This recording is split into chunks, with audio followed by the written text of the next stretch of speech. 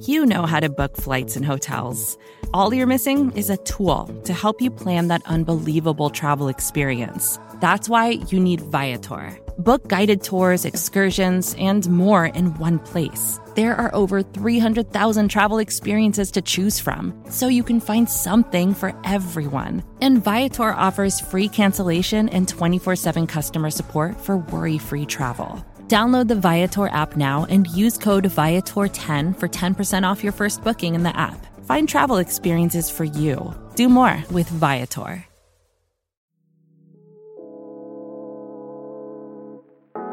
Hi, this is Jim. And this is Max. Check out our podcast, The Step Over, the Liberty Ballers Podcast Network, for all of your Sixers needs.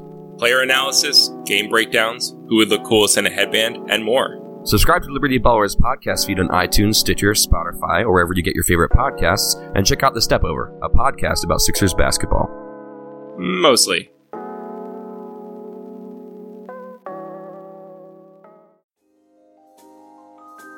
Michael Kist, Benjamin Solak.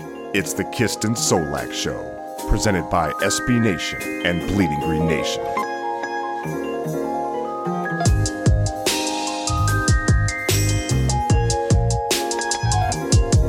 You are flying high on the Kist and Solak Show. This is episode 64, brought to you by the fine folks at SB Nation and Bleeding Green Nation. I can see Solak frantically going for a number that's 64 on his laptop right now. I'm your host, Michael Kist. Follow me on Twitter at Michael Kist NFL. That's Kist. As always, joined by the on-time co-host, the best doggone co-host in the game. Don't patronize me. Don't patronize me right now. Mr. 8-year streak without a bad day. He is Benjamin Solak. Follow him on Twitter at Benjamin Solak. That's Solak. Ben, how you doing, brother? Like, every day is a good day to be alive. Especially on days where, like, every day, I was punctual as heck. As I always have been, and I forever always will be. Yeah, I can't find a 64. I don't know anything about that. But somebody yelled at me yesterday because I forgot a very famous 63. Hank Fraley. No, I know it was Hank Fraley. I want to find who it was who yelled at me. Whoever it was who yelled at me, you're a regular listener to the show, and I can't remember your name. It's like 50 Shades of Rage or something like that on Twitter, which is a little aggressive. But I forgot about Hank Fraley in my haste, and for that I apologize. Hank was the man. But yeah, every day is a good day to be alive. I'm excited for this game. It's going to be a good time. And it's a good day to be alive for me as well. Ben, I just got done recording with Cody Alexander from MatchQuarters.com. I've written a couple books on defending the modern offense with the modern defense, and we talked about a lot of things that are pertinent to what the Bears are going to try to do to us. So figuring out how to defend trips, how to defend RPOs, how to defend jet motion, things of those nature. So that is going to be up on the feed after this show, probably either later tonight or early on Saturday. It's a really good chat. Sweet. If you love the X and O chat that me and Ben have here on this show, Cody Alexander has done it. He is next level awesome. You're going to really enjoy that. And it's funny because, Ben, I reached out to you the other day and I was saying early on in the week, you were giving me crap because I was doing an early deep dive on the Bears. And I was like, hey, man, I'm learning how to defend RPOs. And he was like, oh, cool.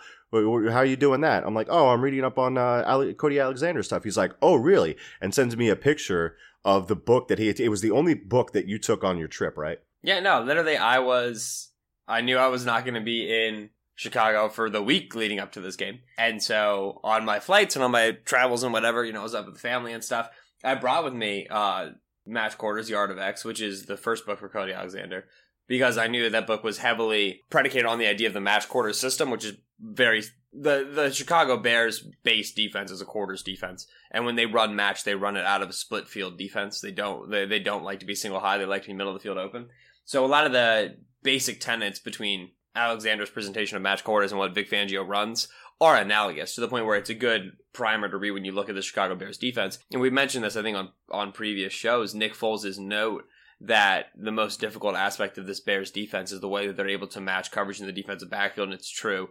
This is I don't think I've seen such a well-gelled secondary in quite some time. Yeah. Typically, I think when you see really good secondaries in the NFL, when you're talking about Seattle and the Legion of Boom a few years ago, you're talking about Baltimore Ravens for the past couple of years, a lot of it is because they just have lockdown man coverage corners who can just erase areas of the field. And I don't want to take away from Prince Amukamura and Kyle Fuller, who play great football, but they're not that mold. It really is because of what they're able to do on the chalkboard and the fluidity with which they can check their coverages and then pass off route concepts along with the linebackers and the safeties is really, really impressive high-level stuff that typically, even at the NFL level, that level of complexity to pull off against NFL offenses is tremendous. And so it's a stellar pass defense in that regard from an X and O perspective. There are weaknesses. We're going to talk about the weaknesses, how I anticipate the Eagles will attack those weaknesses. But generally speaking, yeah, you look at this defense's ability to play with two high safeties, which gives them a lot of freedom to fill against the run very aggressively for their linebackers, gives them a lot of strength against second-level RPOs because their safeties are filling downhill against those quick little slants and those slot hitches and whatever. So the ability to stay too high and then be successful passing off half-field route concepts is unmatched in the league, and it's the reason the defense has been so good. I agree. The complexity of that defense is really fun to watch, and that's going to be the main topic of the show today. It's going to be the Philadelphia Eagles offense against the Chicago Bears defense. I really did nail that on the first take this time. I'm proud of myself. I had to say it a few times before the show, but we got it done. So, but before we get into that, we have to go over the injury report. A lot of this was covered on BGN Radio number 30 with John Stolnis and Brandon Lee Gowton. May he forever reign. We are going to talk about some specific things. There's a new addition to the injury report for the Eagles. Avonte Maddox dealing with an oblique issue. Now, that would be big because if he is down, if he can't go, and we don't know the extent of this injury yet, if he can't go, Josh Hawkins, if I'm not mistaken, would be the next man up for this defense, was just recently added. I have no idea who that... Do you have any idea who Josh Hawkins is? I don't, but let me tell you something right now. Obviously, we shouldn't be happy that somebody's injured. That's a bad thing to do. But Bryce Callahan is a good football player who is on injured reserve, and that is not bad news for the Philadelphia Eagles. Man, 37 can play. I was in some earlier tapes. Callahan's been out for the past 2 weeks because I wanted to see the defense with Eddie Jackson on the field. Obviously, Eddie Jackson's been out for the past couple weeks. On 37 pops off the screen. Their slot corner is an impressive player who I have no idea where Callahan came from. This guy was a undrafted free agent, 2015 NFL draft. And so that 2015 NFL draft, they got Adrian Amos in the 5th round. Right. And Bryce Callahan is an undrafted free agent. That's obnoxious. Look what they did with their secondary. They got Eddie Jackson in the 4th round, who I thought was a first-round talent and fell because he broke his leg, and he was like in a top 15 discussion. He breaks his leg, and then he drops to the 4th round because he can't test at the combine, if I'm not mistaken. They get Bryce Callahan out of Rice as a UDFA. They get Adrian Amos in the 5th round, who I really liked for the Eagles that year.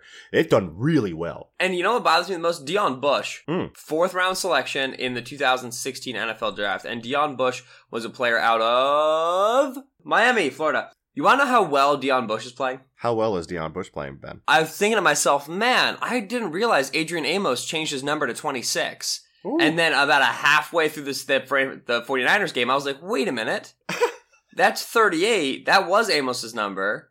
Amos is still 38. Who is 26? And I rolled back and I said, that's Deion Bush. Oh, that's Deion Bush, who's playing incredible. So I talked about split field safety and filling against the run. When you have a single deep safety, he can't have a run responsibility, right? He has to stay deep.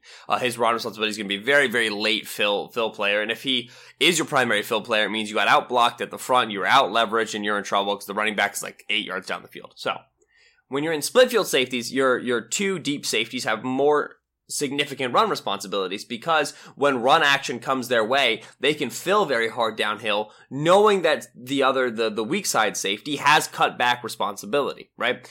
And so what does that mean from a split field safety perspective? It means your linebacker in front of you, if you're the safety into the field, the Sam linebacker is going to crash down hard into the line of scrimmage. For the Bears, he's often going to be lined up on the line of scrimmage. He's just going to present end man on line of scrimmage responsibilities. And you correct him. You make him right. If he goes outside, you fill inside as the alley player. If he slices inside, you come outside as the force player. And that's a really nice thing for Sam linebackers love that because it gives them the freedom to go inside and outside because they know they have the safety behind them who's going to fix their fit, is going to correct them, is going to make them right. And hey, when your Sam linebacker, by alignment, is often like Khalil Mack and or Leonard Floyd, yeah, giving them freedom to do what they want against the run is kind of a good deal. Like I saw you were posting Leonard Floyd clips against the run. I still think Floyd is a bad pass rusher, but he looks great against the run this year. Oh, absolutely. Yeah, he really stood out to me. Right, and so that freedom for the Sam means that the safety behind him has to correct him and make him right. So you need your safeties to be very aggressive downhill and to be willing to come up and hit dudes, including offensive linemen. Deon Bush is willing to come up and hit dudes, including offensive linemen. His run fill ability is tremendous. He's no slouch in coverage, but the fact that they're lining him up 10 yards off the ball and he's regularly getting his nose into a play about 2 yards past the line of scrimmage, for a 3rd/4th safety, I don't really know if they like him, better than they like Houston Carson in terms of free safety, strong safety, whatever. But as your safety 3, safety 4, Bush would be starting for the Eagles over literally everybody but Malcolm Jenkins right now. So, it speaks to the lack of safety depth for Philadelphia. But Bush has been impressive, and that ability to stay too high and have your safeties fill down. Amos and Bush are fantastic fill safeties against the run, and it allows them to stay in too high, play split field coverage, and then run those match quarters. In order to run that coverage, that 2-high coverage, you need your safeties to be great run support players, and the Bears have that. That's huge. And it's huge for him, too, because Eddie Jackson, who returned to practice, he was limited participation on Thursday. He's a fantastic player. But if you can do what you want to do defensively, and they put a lot of stress on these corners with what they like to do with these safeties, and we can talk about how flexible, the Vic Fangio defense is. We already kind of alluded to it. But if you can do what you want to do still, despite having that player out, and you don't have to dumb down the playbook, without really a huge drop-off. I don't want to shade Eddie Jackson. I think he's a top 5 defender for him, for sure, on that defense. Probably the second best, playing the second best ball on that defense this year. But if you could do that. I wrote my rankings for the best Bears defenders, by the way. We'll compare later. Oh, yeah, let's do it. Okay, yeah, we'll do that later. But yeah, if they can do that without Eddie Jackson, that's big. Eddie Jackson, of course, has some more playmaking ability there. So we'll be tracking whether or not he plays. Of course, keep it locked on bleedinggreennation.com, and they'll keep you updated on what is going on with his status, along with some of the other injury reports. Nothing has changed with Taylor Gabriel, Anthony Miller, and Allen Robinson, shoulder ribs. They did confirm that Anthony Miller's shoulder did dislocate because the brace was loose and has dislocated before. This is an ongoing issue for him this season, so we'll see if he can stay healthy for the game against the Eagles. He's been fighting through it all season. NFL players are not like us. As far as the Eagles go, some of the other reports, Wendell Smallwood with his hand. He has some sort of hand issue, was limited participation. Mike Wallace with his ankle also limited. Full participation. Nick Foles with his ribs. Jason Kelce with his knee. We shouldn't see too many changes. Hopefully Maddox obviously plays. But Ben, I mean, you look at this Bears defense, and I'm going to run some numbers past you here. So instead of using volume stats, a lot of times what I like to do is look at, efficiency stats. We do it a lot on this show. And one area in which the Bears defense, because if you look at their yards per, they're 7th in rush yards and 11th per, pass yards. And it doesn't tell the story. So the Bears, their defense, their per drive efficiency rankings are as such. They are tied for second in the number of plays per drive, first in yards allowed, first in time of possession, first in drive success rate, first in points allowed, first in score allowed, first in touchdown allowed, first turnover created, first interceptions created, first in defensive scoring. Ben, I'll ask you, is that good? Mike, I'm here to say, unequivocally, that a lot of firsts is probably good. This Bears defense will give up some yardage on you. They will give up some space on you. They very rarely surrender early first down, so they put you in a lot of third down situations. And in the red zone, they're unparalleled. The Eagles have a good red zone defense. This red zone defense is stupid good. Even if you're able to convert multiple third downs, which Nick Foles has been doing at an unbelievable rate that has to regress at some point. Once you get down inside the 20s, this is the best defense in the league by a mile. People have said this before, but, it's worth saying here on the podcast for us.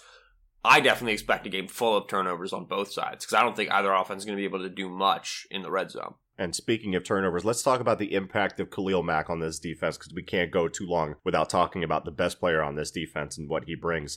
And first, I wanted to make a note about how they're deploying and aligning him. There was a lot of talk last year about the potential for Khalil Mack in the Eagles matchup with the Raiders to switch sides and play on the Vaitai side because that was the favorable matchup. But that didn't materialize. Last year, Mack spent 80% of his snap on the defense's left. So he lined up on the right tackle side, which with the Eagles is obviously the Lane Johnson side. Against the Eagles, he only had 3 rushes on Vaitai's side, which is great for us. Only 8% of his total snaps. The Bears said, screw that when they acquired him. We're moving him around, and he's at a near 50-50 split for pass rushes left and right. So not only do they move him around to exploit matchups, but they're dropping him slightly more. So you may end up allocating resources to his side and neutering your offense, if you can figure it out, when you're actually adding an extra man in coverage to that side. Meanwhile, on the other side, they're bringing an overload. So you have to be careful with how you game plan for him. And it makes it really tough on an offense to key in on where the pressure is going to come from. They do it with Leonard Floyd too. He drops 1 out of every 5 snaps. And again, they do that so they can rush with 4 while still bringing what equates to a blitz if you're looking at it from a side versus side perspective.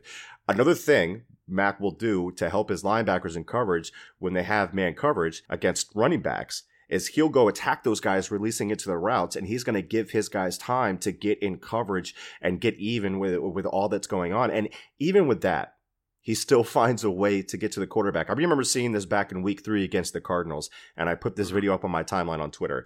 But before the snap, he looks back at Danny Trevathan, the linebacker, and Trevathan, they're kind of communicating back and forth. And Mac's like, hey, you want me to bump this guy for you?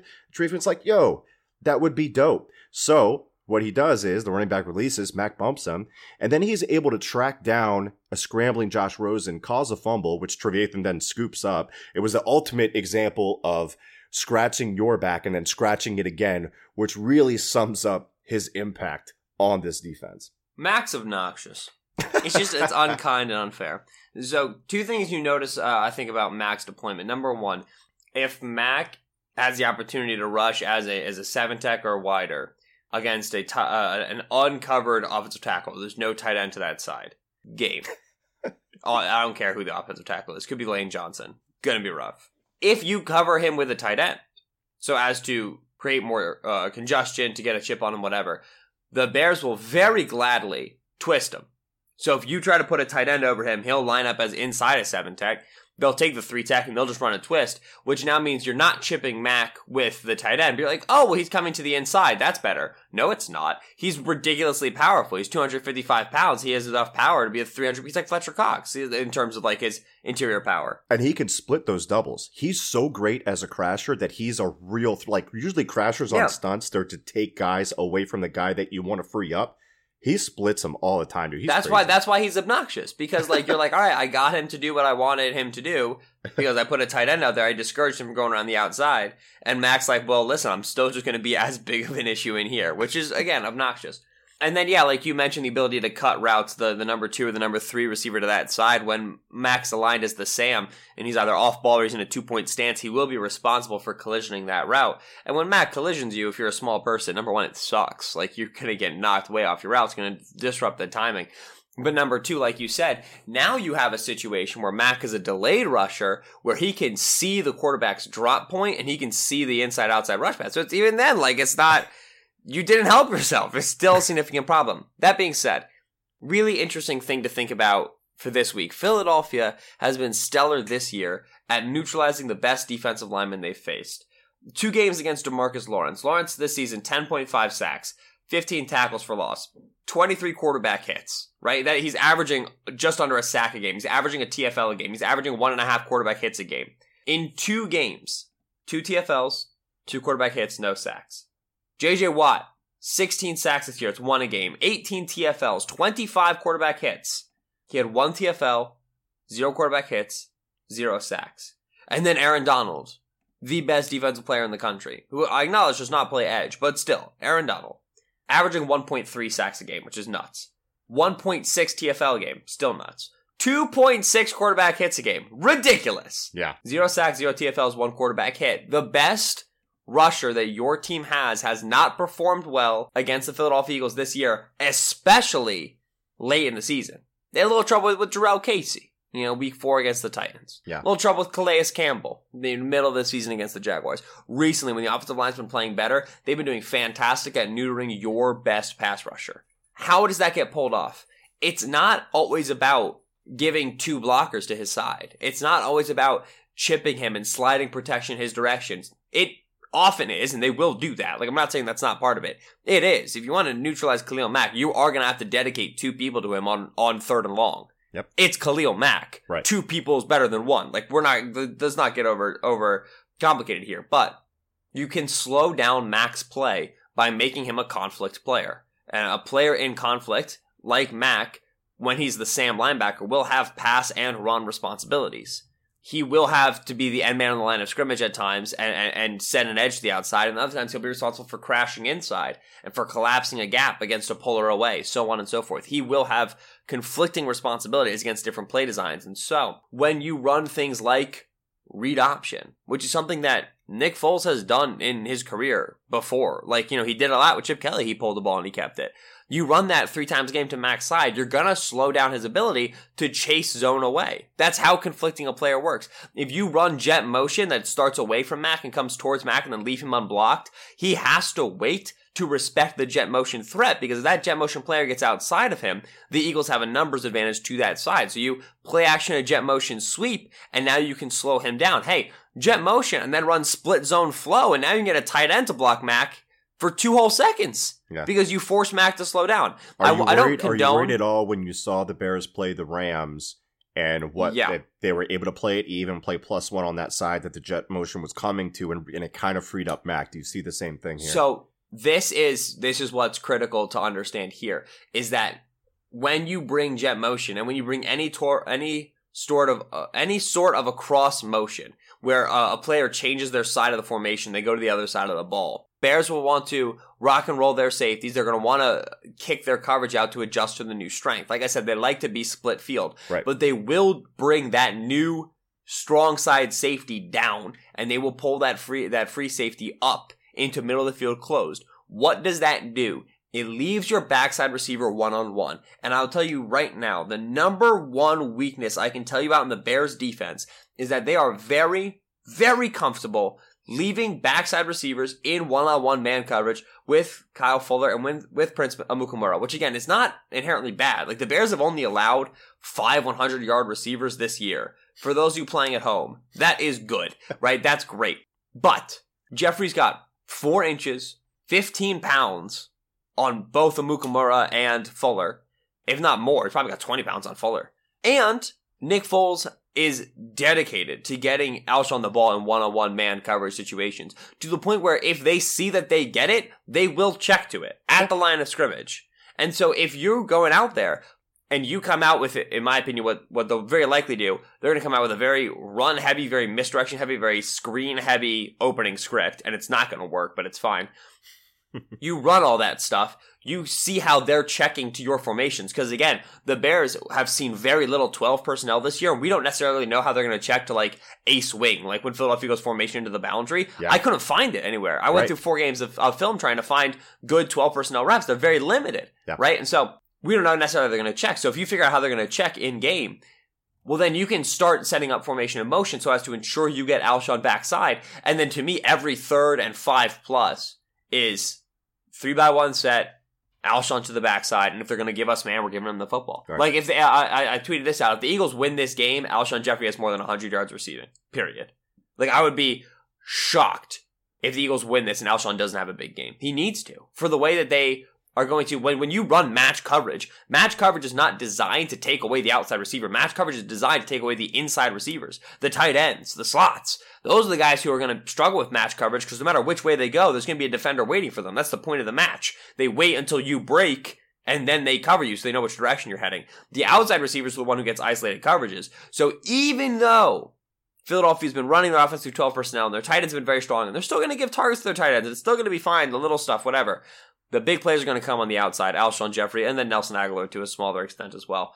Alshon's got to be the one who wins in that regard. So yeah, the jet motion to hold Khalil Mack, but if they spin into it, you get the backside matchup you want. You just have to be able to hit on those plays. Yeah, and 2 interesting notes on that. I wanted to follow up on what you said, the 12 personnel. I saw the same thing. We're seeing statistics out there that are saying that the Bears have seen either the least or close to the least amount of 12 personnel. Yeah, it's 8% of the snaps per Sharp Football Stats. Warren Sharp, shout out Warren. 8% of the snaps they've seen on defense this season have come out of 12 personnel. They lead the league in snaps seen against 11 personnel at 79%. The next closest is 71. Let me tell you something right now.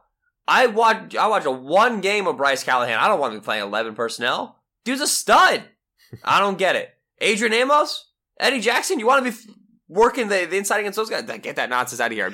Expose Danny Trevathan in coverage. He's the only one who's bad in coverage. Yeah, that's it, because they have linebackers that can cover too, and we'll talk about that. And the other thing I wanted to talk about was that checking to when you see cover one and you see, one-on-one coverage on the backside with Alshon Jeffrey. Our friend Mark Schofield, who is my co-host on the QB Sco show here on Bleeding Green Nation, just wrote a post for Pro Football Weekly, and I got a chance to look at that. And it's funny, he sent me 2 GIFs before he published that piece. And both GIFs are Nick Foles looking out to Alshon Jeffrey. Yes. Putting his open palm down to his right with his right hand, taking the snap, and then throwing it to Alshon Jeffrey. He's giving him the signal of, this is you, bud. This is all you.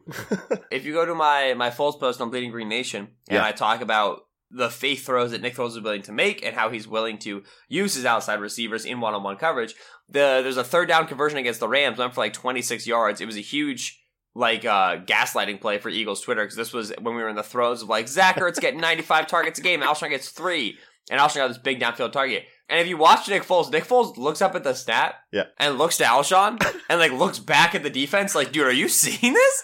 Like, it's just Talib. There's no way anybody else is coming over. And then he's like, yeah, he takes the snap. He doesn't even drop back. He just turns and puts it up. It is literally catch and throw in terms of the snap. Yeah. And so if you're going to get that one-on-one coverage, which you will, I can't emphasize it enough, the Bears want to run match zone, but when you go unbalanced formations, and the Eagles have been doing more 4x1 unbalanced formations, which I'm here for that, because that really screws with match coverage in a big way. Yeah. When you run unbalanced formations, they will check to man coverage on the backside so that they can match the play side.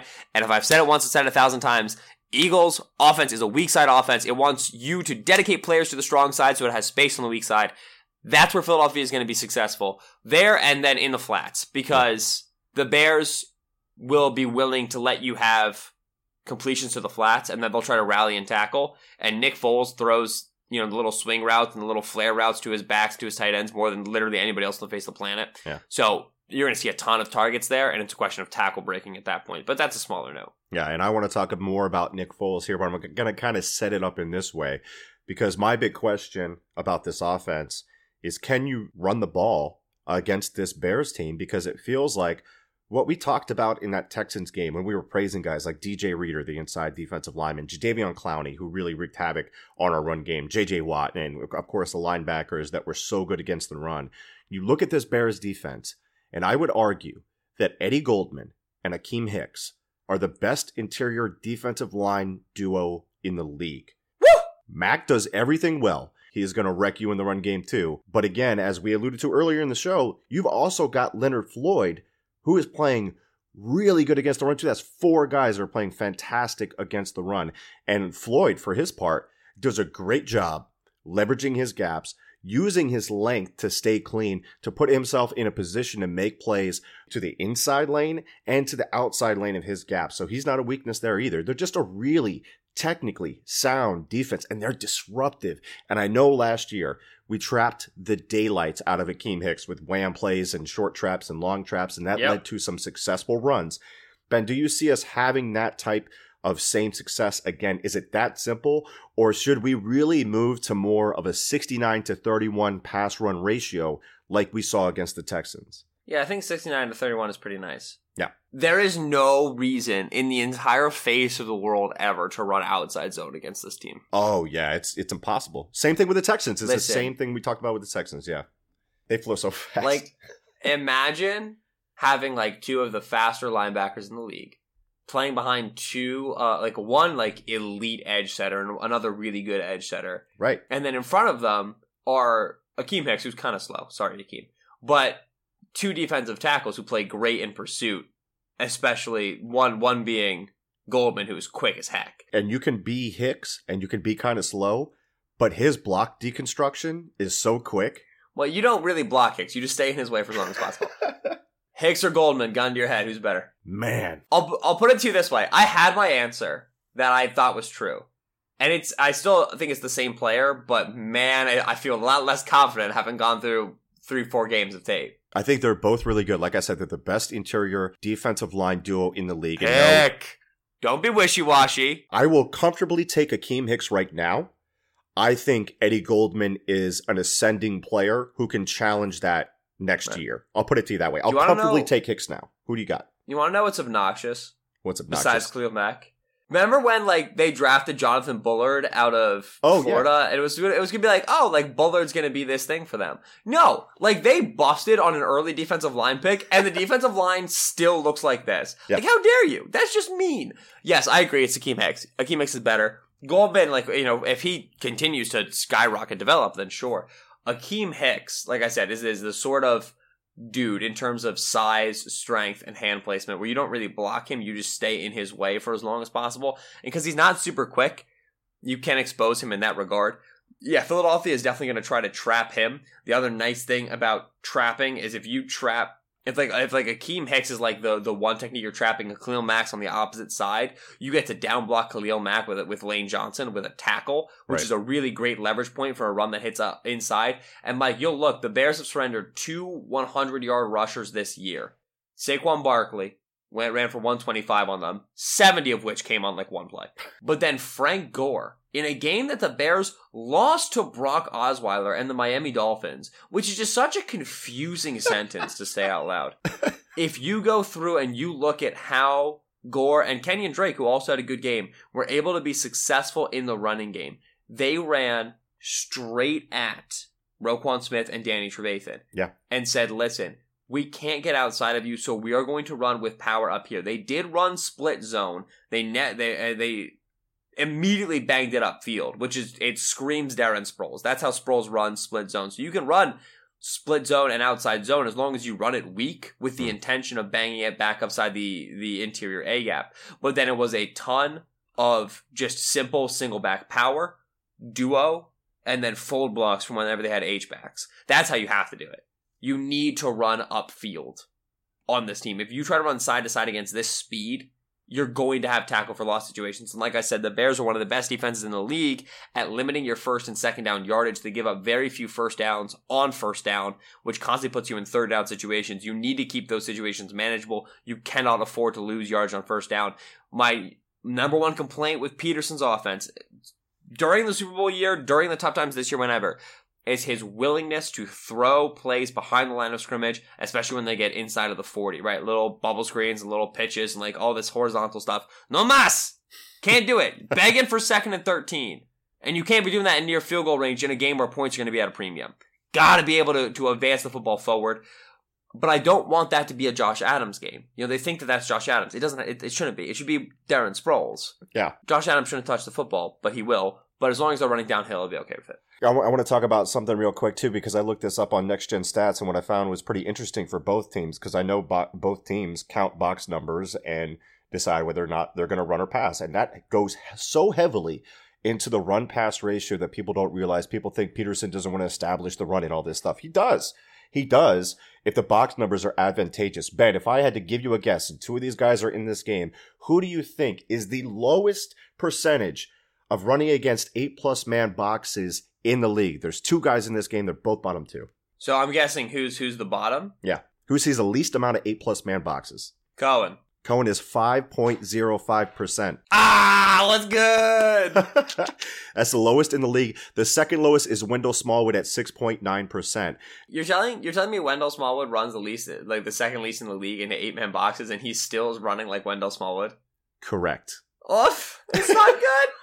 Jordan Howard, who's averaging, 3.7 yards per carry, sees 14%. That's super low as well. Josh Adams sees around the same percent. As we discussed with Jordan Howard, Howard needs to learn how to just put his foot down and go upfield. Yeah. Which he once knew and was great at, and now I think he's just trying too hard. You know who spends okay, I'll throw this out there to you. I know this is a Bears defense preview show, but I wanted to throw this out there since we're on the topic. According to Next Gen Stats, who spends the most time behind the line of scrimmage on run plays? Josh Adams. Tariq Cohen. Because he just runs around in circles like a man?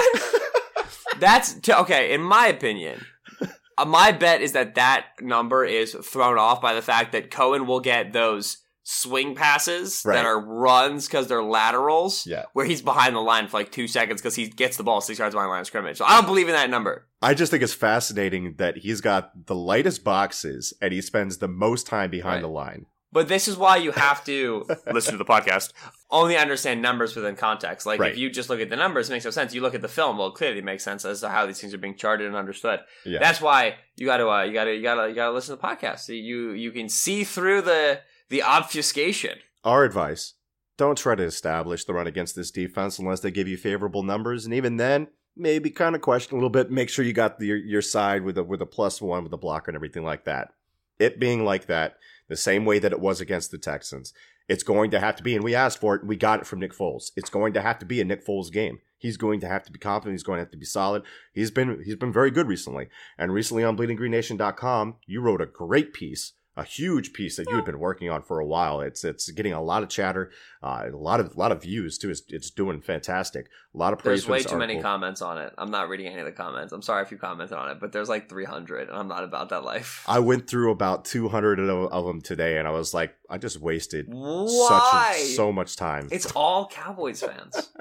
So, Ben, can you kind of give us the meat and potatoes of this article and maybe how any pieces of it kind of translate into this matchup with the Bears, if you haven't already on this show? It works because, like we just said, you have to have numbers with context. There's a lot of articles that share numbers about Nick Foles and Carson Wentz. Nick Foles over the past 3 weeks has been the league leader in passing yards and in yards per attempt and in passer rating, completion percentage, everything. He set the single season passing yards record. He tied 25 straight completions, which Phillip Rivers, it's his second tied, incredible NFL record for passing. There's a lot that goes on. And then you look and you see that his XComp friend, Next Gen Stats is super high. His time to throw for PFF is super low. And you're just wondering, like, what does this mean in context with Carson? Well, you go and you watch the offenses, and Carson and Nick just run different offenses. They simply do. And that's what's confusing, is typically when a backup quarterback comes in, well, you slightly change the offense, but you're still running the same system. And yeah, like, you could argue that it's like just like a slight change to mutation, but really, the reads and I would say the philosophy, the ideology behind the offense are quite different in terms of Philadelphia. Like, this is, I think, a great way of explaining it. Carson Wentz has more, or Nick Foles has more yards per passing play than Carson Wentz. Nick Foles has more yards per passing play on first down than Carson Wentz by like a mile. But Carson gets a first down on first down like 35% of the time, and Nick does it like 24% of the time. So Wentz is the more bimodal quarterback. So I would argue, no, it's the opposite, because Foles' depth of target is super low, and he's not going to pick up a lot of first downs, but he has such an inflated yards per attempt because he gets these super deep plays all of a sudden, whereas Carson Wentz spends far more time in the intermediate area of the field. Okay. And that's why he's got more middling depth target, right? But like, that's a perfect example of just how like those numbers are incongruous. There's discrepancy there. And it's because the offenses aren't the same. They're different in terms of how they try to win football games. Foles is such a more high completion percentage thrower who's maximizing yak. Carson is so much more interested in actually generating air yards underneath his throws, hitting intermediate levels, and capitalizing on those ideas. Nick Foles wants to get rid of the ball. Carson wants to hold the ball. They're different quarterbacks, and the offense is built differently because of that. And so then we go through what Nick Foles looks like, how the offense is built for him to be successful, and what he might look like as a free agent. I mentioned the flats thing earlier. Nick Foles' ideal offense lets him circle one underneath zone defender, typically the curl flat defender to one side of the field, and they just run stick. They run slant flat. Yeah. They run curl flat. They run smash. And they make him wrong all the time. Right. Just, it's constant. And it's not dissimilar to stuff you saw happen in the Chip Kelly era in terms of those quick hitting mesh crossers and mesh sit wheel that we've talked about, and all the various, 11-21 with double slants. It's all just exposing that one zone defender. So this offense is built under Nick Foles to get defenses into zone. Chicago's fine with that. They'd love to stick in zone the whole game. Get defenses into zone, isolate one defender, and make him wrong. When you run match coverage, it's much trickier. But they do give up area into the flats. They do have their linebackers chase into the flats very often. When they're responsible for the third receiver to that side, who's typically the running back. And so you can get stuff there. You can get your wheel routes to hit in that regard, which I think Chicago probably knows is coming. But Nick Foles, simply, we use this construction a lot. He's a player you win with, not because of. It's simple that he does not elevate the players around him from an on-field X's and O's perspective. Foles absolutely elevates the people around him from a like emotional perspective and from a preparation perspective and from a belief perspective. It's very clear that the team believes in him and that elevates them. But he doesn't elevate people from an on-field perspective. He is a facilitator. He honestly reminds me, we talked a little bit about Ryan Fitzpatrick. When I was watching the Lions game against the Bears going through this, I was thinking to myself, man, like Matt Stafford isn't what he used to be and has been kind of tampered down a little bit by the Jim Bob Cooter experience. And figuring out Stafford, whether or not he's good or bad, has been like a weird thing. But Stafford and Foles do some similar stuff. Stafford's got arm strength that Foles doesn't have. But in terms of the short area distribution, the quick throws into the flats, the taking advantage of off coverage with quick hitches, it's all very similar in terms of offensive design. So that's the piece on Foles. It was a good piece. It was a fun piece. But Foles is not going to win this game in terms of, it's easy to remember the incredible throw downfield, Alshon Jeffrey touchdown, Torrey Smith touchdown against the Vikings. That's just not, that's salient in our memories, but that's not really Foles' game. Foles' game is going to be the quick dink and dunk stuff, maximizing yak, that sort of an approach. You can pull it off against the Bears, but you're going to need to win those matchups as well. Otherwise, you're going to score 7 points, max. Yeah, so it's got to be a big Foles game from an efficiency standpoint, basically, is what needs to happen. The biggest here. thing Foles can do is not turn the football over. The number one hugest thing. Just don't provide any short fields. Don't provide any easy points. No, that's a great point. Ben, I think we covered it. It is time for predictions. On the preview show, when we did the Bears offense, Eagles defense, the line was the same. The over-under was 41. The line right now is 6.5 with Eagles as the underdogs. I remember we called it 24-17 for the exercise. Did you took the over on the Bears scoring 24? No, I wanted to, and then I took the under. Yes, that's correct. So we both took the under, right? So 17 for the Eagles. We'll talk about that first. 17 for the Eagles offense, over or under? I'm under on 17. I simply think this Bears defense poses too much of a problem, and they don't give up enough explosive plays, and Philadelphia needs those explosive plays to wrap up points. I mean, they have been one of the highest scoring teams over the past 6 weeks of the regular season, which is great for Philadelphia. It's been like 27 or 28 points per game, but I don't see it in terms of against this Bears team. I will say, if they pull it off against this Bears team, which I'm not picking them to beat the Bears, I'm picking the Bears to win. If they pull it off against this Bears team, they're going to win the Super Bowl, right? Like if they win that playoff game against such a difficult Bears defense, and Nick Foles again notches an improbable playoff win under his belt, I don't see how you're going to stop this team. They're going to be bananas. They're going to be the most inspired defending Super Bowl champion, underdog, masked up team in the face of the, it's going to be absurd. And so if they beat the Bears, I'm never picking against them ever again. Yeah. But I mean, I see, like I said, 19-13 on a Bears podcast I was on earlier this week. I feel like maybe it's going to be a little bit closer. I think Philadelphia can score on these guys. I really do. I think that they can move the football. Like the way I've spent a lot of time with the Eagles offense the past 3 weeks of the season with Nick Foles, and they can move the football. They've been good. I can easily talk myself into an Eagles win. I really, really can. If the Eagles win, three big things will happen. Number one, Alshon's going to have a massive game. Mm-hmm. In terms of he's going to constantly beat man coverage. He's going to force Chicago into zone and cone coverages that they don't want to have to use, and that will open up the rest of the offense. That's number one. Number two, Nick Foles' time to throw will be 0, right? Like, we'll simply just, he will catch the ball and shoot regularly. He's going to have to get rid of the ball very, very quickly, not only on the man coverage concepts to Alshon and making those choices pre-snap, but also against those match coverage zones. When you can beat match coverage zones with very quick breaking routes out of stack alignments, out of bunch alignments. And I think that's where Philadelphia is going to be very heavy, especially in the RPO game as well. And then number 3, finally, the thing that, we're going back now to the defensive side of the ball, but the key for the game is going to be there. You're going to need to have Fletcher Cox and Michael Bennett take over in the interior defensive line, so as to generate pressure on Trubisky. It's going to look very much like the Texans game in terms of, we're fine if he beats us with his legs. We're just not going to let him get outside of the pocket and rip us to shreds that way. Trubisky makes mistakes outside of the pocket, and so if you get him out and he throws on the run, he will throw picks. But it's the point of, if we take him out of the pocket, we don't let him get to his first read and all their constraint concepts, we're winning as a defense. Those 3 things happen, which 1 has happened in recent weeks, 2 has been happening in recent weeks, and 3 has happened in recent weeks. So it's not out of the question.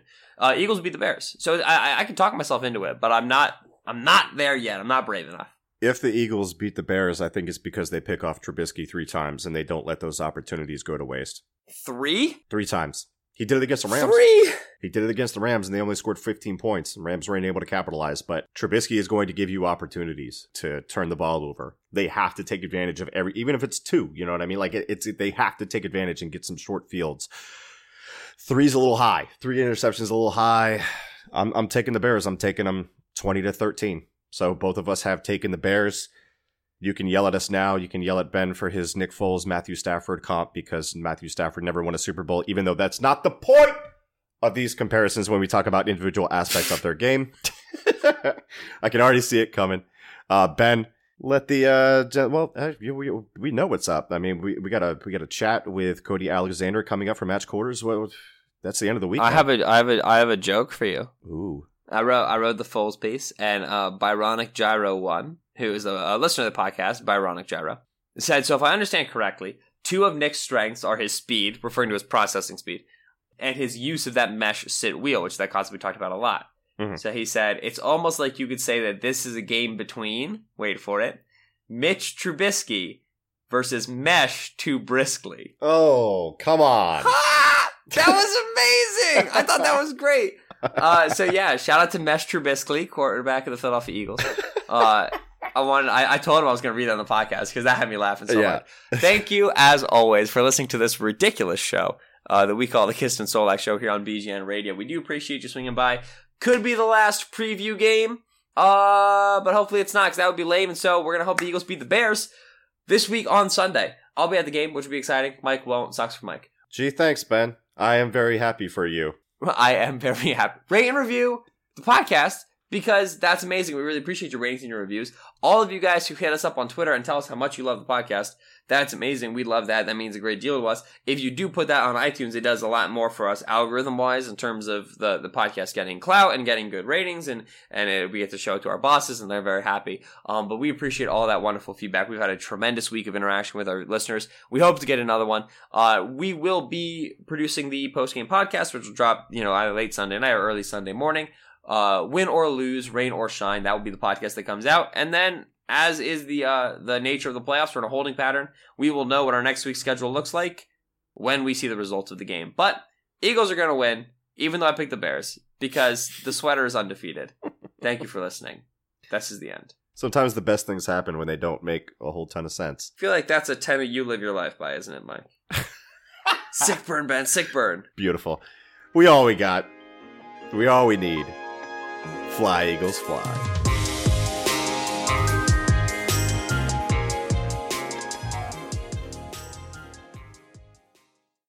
Hey everybody, how you doing? Well, that's good. My name is Bill Matz. I am the director of Fun and Games for Broad Street Hockey Radio Podcasts. And I am Kelly, the deputy managing editor of BroadStreetHockey.com. I'm Steph Driver, the NHL editorial manager for SB Nation. And I am Charlie O'Connor, lead Flyers writer for TheAthletic.com. And together we make up BSH Radio, one of the shows that you get at the SB Nation podcast family. We have a lot coming to you this year, and we want you to listen to our show. It is just an all Flyers, all the time show, so much content. I really hope you listen to it. It is a great piece of the SB Nation podcast family, along with all your other favorite sports. We all love hockey, specifically the Flyers. Let's go the Flyers. The hockey team of Flyers. More to-dos, less time, and an infinite number of tools to keep track of.